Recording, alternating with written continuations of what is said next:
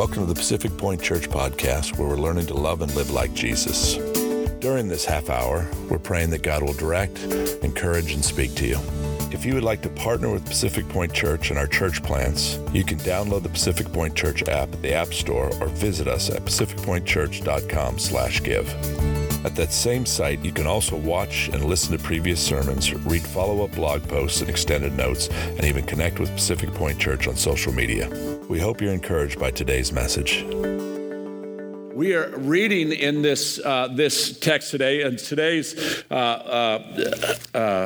reading was out of Luke 18:9 and 14. So I want to grab a hold of that, and if you would read along with me as we go through this scripture in 18:9 through 14. It says this: He also told the parable to some who trusted in themselves that they were righteous and treated others with contempt. Two men went up into the temple to pray, one a Pharisee, the other a tax collector. The Pharisee, standing by himself, prayed, "Thus, God, I thank you that I am not like other men, extortioners, unjust, adulterers, or even the tax collectors." That was extortioners. Thank you. I had to clarify that or I'd be in trouble later. Verse 12, I fast twice a week. I give tithes of all that I get. But the tax collector, standing far off, would not even lift up his eyes to heaven, but beat his breast, saying, "God, be merciful to me, a sinner." I tell you, this man went down to his house justified rather than the other. For everyone who exalts himself will be humbled, but the one who humbles himself will be exalted. Let me pray. Father, I thank you for this word, God. I pray that, Lord, as we unpack it, that you would move me aside, God, that you would give us eyes to see, that you give us wisdom, Lord, to look into this scripture as we point to Easter and the resurrection. In Jesus' name, amen. Amen. There's two key players in this story, and we talk about these players throughout time because they come up time and time again. But the key player is the Pharisee, and the Pharisee, the first one, is a religious leader. He's a leader that would lead outside of the synagogues, and he would advocate for the average guy. He was looked up to, and he knew the Torah. He understood the Jewish law. This was the religious leader of the time, and they had great respect for him, the Jews did, and they followed them. And then we had the tax collector. The tax collector was a Jew that worked for the Roman Empire. Therefore, the Jews didn't like him. Tax collectors had terrible rap. They were not honest guys. They were not necessarily good guys. They always like to skim a little bit off the top for themselves. You know what it's like in Jersey. You skim a little, you get the vig and you take care of it. This is what the tax collectors were like.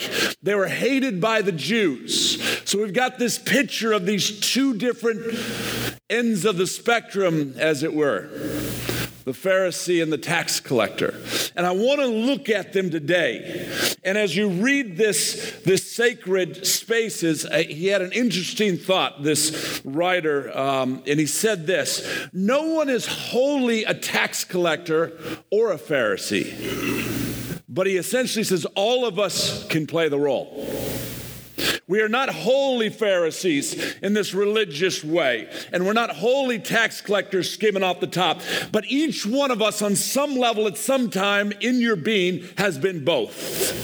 And as we look at our lives, I want you to examine and go, where am I falling? Where am I? And what did Jesus say about it? The parable of the Pharisee and the tax collector, I want to hit from two basic angles. One of the gospel, which is our value of up in and out. It's our relationship with God. That's the gospel. The good news of Christ's death, burial, and resurrection. That is the gospel. And then the second one is the heart, the in and out, our relational aspects. I'm hitting the gospel, and some of you are probably going, oh, you're hitting the gospel again. You hit the gospel every week. I hit the gospel every week because the hope of Christ and the glory of Christ is in the gospel. Right. If I preach anything outside of the gospel, I'm not preaching the totality of this word. I'm not preaching of what sets us free. The gospel is what brings me hope. The gospel is what delivers me. The gospel is what allows me to get up in the morning when everything else looks like it's a mess. The gospel is what I stand on. Therefore, how can we preach outside of the gospel? The gospel is the good news of Christ's death, burial, and resurrection. It's the up relationship that we have with God. Let's look at this.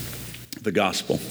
Jesus, once again, I talked about it last week, and it's very interesting. Jesus, once again, sets this tone of just leveling the playing field. It's something that he does often that I love. He just kind of takes, last week we talked about the rich man and the beggar that sat at the gate, and Jesus goes, let me level the playing field. This week we talk about the big religious man and the scammer, the tax collector, and he says, let me just level the playing field. And as you look into the places that you sit, you look into the relationships that you walk in, as you look into the churches that you visited, the companies that you work in, the relationships that you have, know this for certainty, that God will level the playing fields. And as you look to that one or this one and go, oh God, what about them? Know for certain that God is about leveling the playing field. It says this in verse 9. He also told this parable to some who trusted in themselves that they were righteous. They trusted in themselves that they were righteous and treated others with contempt. Now, I know it's none of you. I am certain that there's no one in this room that acts like that. And as I was reading and going through these scriptures, I found myself. I hate that.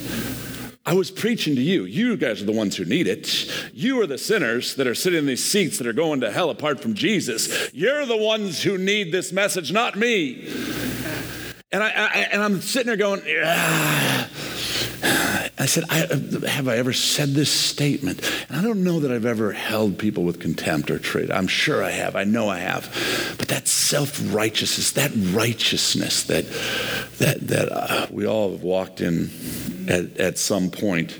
I was thinking about it, and this year's been an interesting year in my family. We've been in some crazy places that we've never thought we would be in. We've been in situations that I couldn't have imagined, including sitting in on a number of occasions in a psychiatric hospital. Anybody ever been there? That's good. Only a couple of you. Not there like you were there because you needed to be there. I didn't mean that, because then no hands are going up. But I was reading this parable and looking at it and going, this can't be me. I mean, I don't judge that. This self-righteous guy that says, it's all about me. I'm thinking it's not about me. And in that, as I look back in this last year and sitting in some of these places, I could vividly remember thinking this thought as I look around and see the people sitting and hear the conversations going forth. And the thought in my mind is, thank you, God, I'm not like them. And the thought that goes through my head, the thought that's rolling through my head is, God, that's not me. Those people are less than. Although I find myself in the middle of this place, but I'm the one who has got it all together. And they are the ones who have nothing together. And it just reeks of the Pharisee. It reeks of self-righteousness. Only to dive deeper into this week and have God level the playing field. Only to grab a hold of this in the morning and God, what do you want me to preach? And what are you talking about here, God? And what are you doing? And only to have the Holy Spirit say, that's you. Gosh, I hate that. At first, I'm like, you're wrong, not me. Maybe Eddie, maybe Jim, maybe Pete, maybe it's Tracy, but it's not me. Of course, it's not Tracy. Maybe you too. But he smacks you in the face, the Holy Spirit, in a loving, gracious way and says, keep reading. See, Jesus speaks regularly about righteousness. Jesus, throughout the Gospels, he's talking about this righteousness and self-righteousness. And he's pleading with the people that he's talking to. He's embracing and speaking, and he's communicating with these people, and he's saying, look, here's the deal. Unless you understand your unrighteousness, unless you really understand what righteousness is, you have no idea what I'm here for. I'm here to bring the kingdom of heaven. And no one is righteous, not even one. Don't fool yourself and think that you're righteous. Not even one. Romans 3:10. You see, the gospel helps you to understand that righteousness and self-righteousness, it's essential if we want to understand Jesus' mission on earth. We have to understand these two. To save sinners, you and me, those who know they could not be saved themselves. It's the righteousness of God. The Pharisee and the tax collector, let's look at them. See, the Pharisee thought that their own goodness was so impressive that it could not fail to make them acceptable to God. You ever thought about that? I mean, I hear it all the time when I have conversations with non-believers. I'm a good person. I'm a good person. I'm good enough. I'm a good person. And Jesus goes, no, there's no one good, not even one. The Pharisees thought, I've done enough. I've tithed enough. I've given enough. My time, my prayer. In fact, he sits up and goes and allows everybody to see how pious he is and sits in his self-righteousness, thinking very well that God has accepted him. And then the tax collector, who, mind you, everybody hates, who has this encounter with God, some encounter with God. Something happens with this guy because he exhibits this brokenness, this humility, and a true understanding of who Jesus is. There's these two opposite sides of the spectrum that both of us, that we live in at some time. See, the Bible's understanding of human righteousness is this. It's God's own perfection. See, everything attributed has to be perfect. Every attribute, every attitude has to be perfect. Every behavior has to be perfect. Every word has to be perfect in order for you to be righteous before God. It looks something like this. If God is on the left, or whatever side that is, whichever way you're looking at it, and he's perfect and he's holy. There's no sin, there's no darkness, there is nothing vile in him. There's this great gap that is, it can't be bridged. It's infinite, this gap. And on the other side of this gap is you and me. Sinful, fallen, fallible man. And something has to bridge the two. God cannot be in the presence of sinful man, and sinful man cannot enter the presence of God.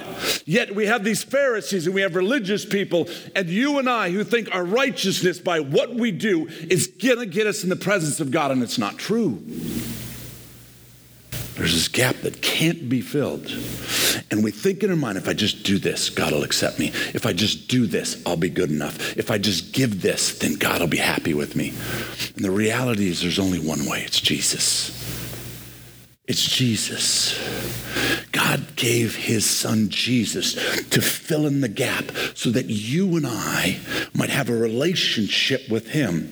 It is the blood of Jesus that bridges the gap. It is a relationship with Jesus Christ that allows us into the presence of God. It is that blood of Jesus, the relationship of God, that will allow us to spend eternity with him. Not your righteous works or seemingly righteous works. Has nothing to do with you and I. Why do I preach the gospel? Because if I understand this correctly, if I grasp the gospel, when I grab a hold of this truth that the gospel is the good news of Christ's death, burial, and resurrection, it sets me in the right pattern. It puts me in the right place to look at you, to look at others, and to look at my own life. And when I get outside of this truth of Jesus and the gospel, I start thinking I'm pretty good. Or I sit in a room, a waiting room, with unstable people, and I look at them and go, it's not me. I don't belong here. And I set myself up, and God levels the playing field. for there is none righteous. See, with the gospel, I fall short every time apart from Jesus. It says this in Colossians 2:13, and you who were dead in your transgressions and uncircumcision of your flesh. That's tough, but here comes the hope. God made alive together with him, having forgiven us from our trespasses.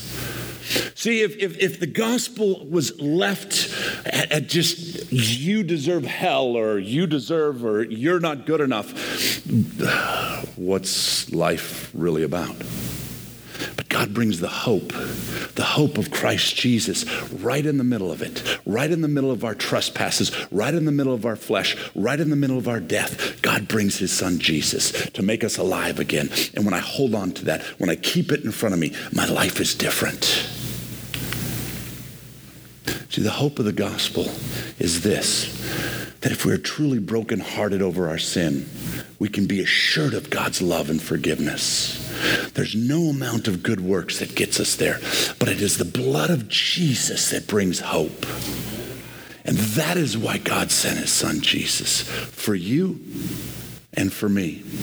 And every hopeless situation that sits in front of your face, every hopeless situation that is sitting in your pocket that you're holding on to, every frustration, every anger, every one of those things is cured by one thing: the blood of Jesus.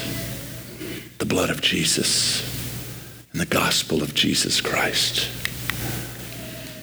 See, the Pharisee prayed and he trusted in himself. You look and you see that picture, and it says that he stands boldly in the temple reciting his prayers, self-congratulating.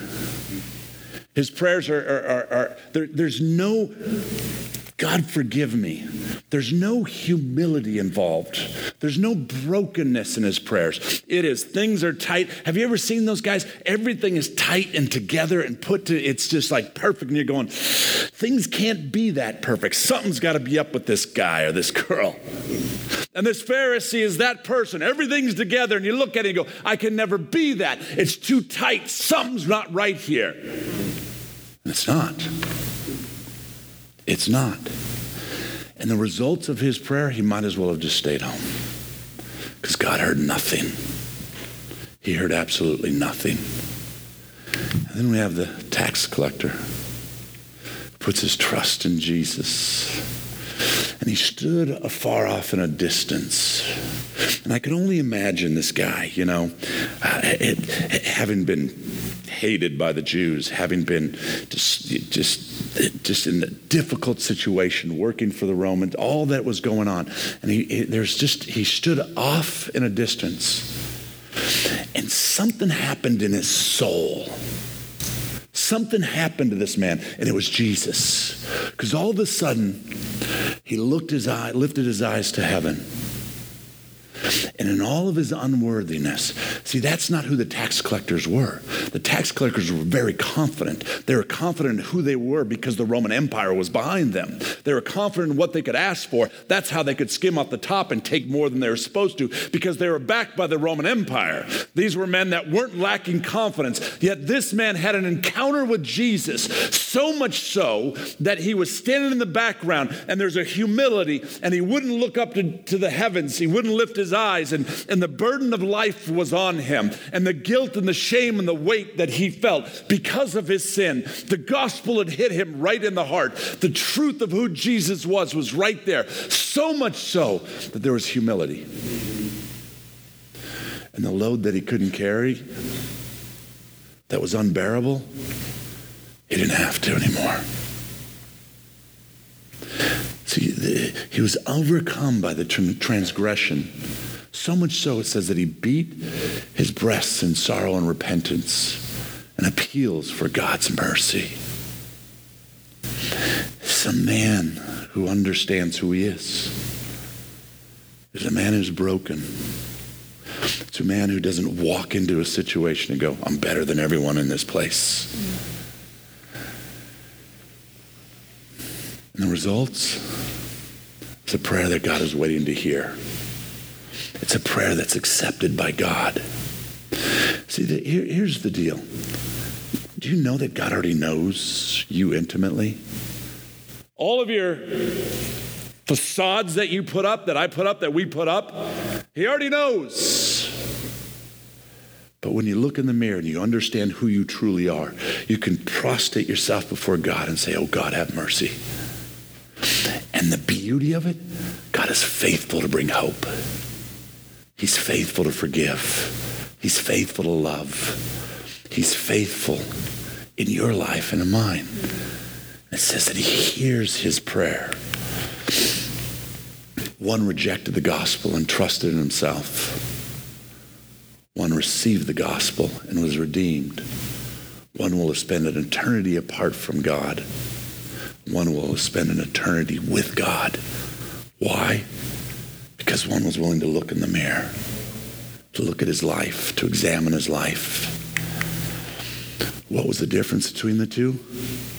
Their heart. The difference was their heart. See, it says this in Luke 6:45. The good person out of the good treasures of his heart produces good. And the evil person out of the evil treasures of his heart produces evil. For out of the abundance of the heart, the mouth speaks. See, it's this heart that is changed by the gospel and the truth of God's word. It is this heart that is hardened, this heart that sees things through the eyes of I'm better than that person. It's the hardness of our hearts that is changed or left hardened when the word doesn't go through and make a difference. The difference between these two men was their heart. See, the heart of the Pharisees we see in the Gospels. You remember, I'm not going to go through them all, but the 7 woes, and woe to you, you scribes and Pharisees. Woe to you, blind guides. Woe to you. 7 times Jesus says, woe to you, woe to you, woe to you. He might as well put in there, woe to you in your heart, because it's hard. It's hard. The heart of the Pharisees was hard. But the heart of the tax collector, it says this in Matthew 5:3. It says, blessed are the poor in spirit, for theirs is the kingdom of heaven. Blessed is the poor in spirit, for theirs. Being poor in spirit means admitting that we have nothing to offer God to atone for our sins.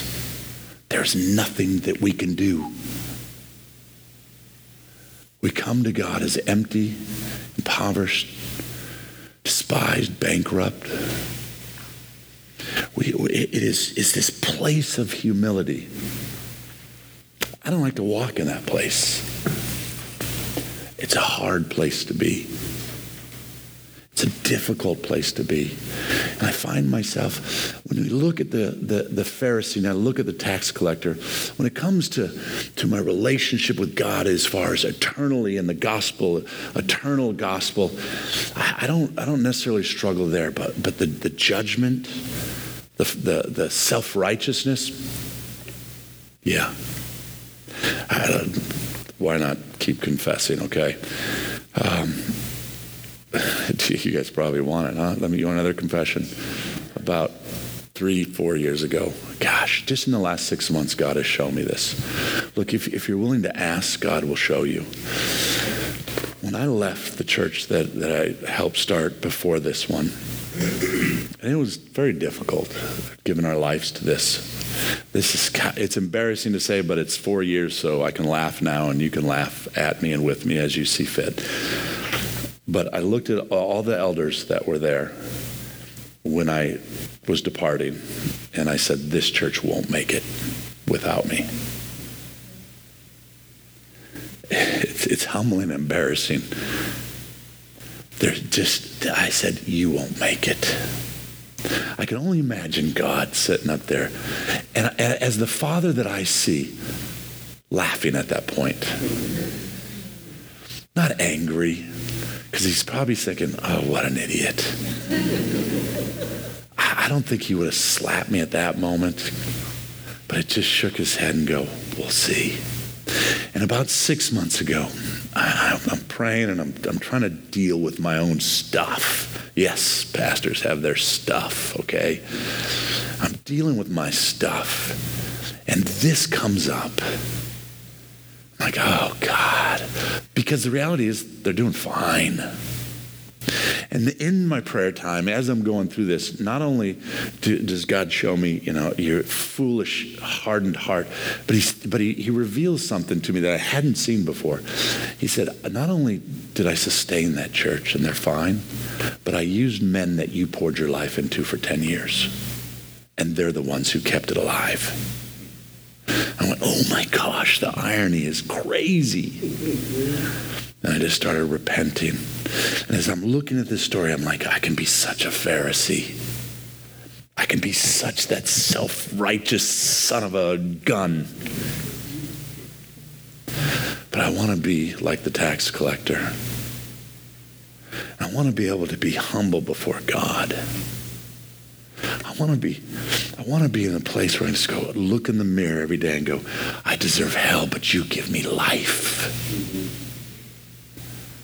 I want to grab a hold of that scripture in Romans 3 that says, no one is righteous, not even one, but God, you give me life. The moment I start to separate myself from that scripture, the moment that I start to think, no, I'm a pretty damn good person, is the moment that God goes, let's see. The moment that I sit in the gospel, the moment that I sit in this place of worshiping and trusting and walking in it, and I can't stay there constantly, so I got to come back to it. Then there's this constant battle and to and fro that takes place in all of our lives, and this enemy that wants to attack and take and steal and kill and destroy, and sometimes I let him, and most of the time I try not to, and yet all this stuff but when I sit in the gospel, the hope that's in my life for everything that God has for me, it's incredible. And I know I can sit in that waiting room of that psych hospital that I might have to sit in again someday and know that the level of the playing field's completely level. And I'm no better, and I'm no worse. But I'm a sinner apart from Christ Jesus. That's it. And the hope of Jesus is what brings me hope and joy in my life. And all that other stuff, as difficult as it can be, I hold on to the hope that's Jesus Christ. I hold on to the hope. And I try to sit at this place that this tax collector sat in, who seeks only one thing that can bridge the gap between himself and God, Jesus. And he cries out. He literally cries, God, have mercy. I don't know what you might be going through. I know what some of us are going through. I know exactly what I'm going through. But I'm telling you, as you cry out, God, have mercy. And some of you are reeling and hurting from a broken relationship. Some of us are reeling and hurting from a loss. Some of us are reeling and hurting from our financial woe. Some of us are, whatever it might be. And the answer is this, God, have mercy. I don't know anything else. It's all I got. But it's more than enough. Because God is sufficient. God is sufficient. The heart likes to compare. The answer is the gospel. At the end of the day, it's the good news of Christ's death, burial, and resurrection. And I'm going to stand on it. And I'm going to stand on it, and I'm going to grab a hold of it, and I'm going to stand on it, and I'm going to believe, and I'm going to believe, and I'm going to believe. And every addiction and every pain and every enemy's arrow that comes my way and every struggle and everything that comes at us that does in this world because the enemy hates you and wants to steal and kill and destroy, I'm going to stand on the gospel that says this, that it is the good news of Christ's death, burial, and resurrection. And my hope is that way. It's eternal. It's there beyond this life. It's that life with Christ Jesus where there'll be no more pain and no more suffering, and all of this will pass too. That's the gospel. And that's why we're pointing to Easter. Because some 2,000 years ago, Jesus died for me. And he died for you. So that we could walk in hope. So that we could walk in hope. Thanks for listening to the Pacific Point Podcast. If you would like to partner with Pacific Point Church and our church plants, you can download the Pacific Point Church app at the App Store or visit us at pacificpointchurch.com/give. At that same site, you can also watch and listen to previous sermons, read follow-up blog posts and extended notes, and even connect with Pacific Point Church on social media. We hope you are encouraged today.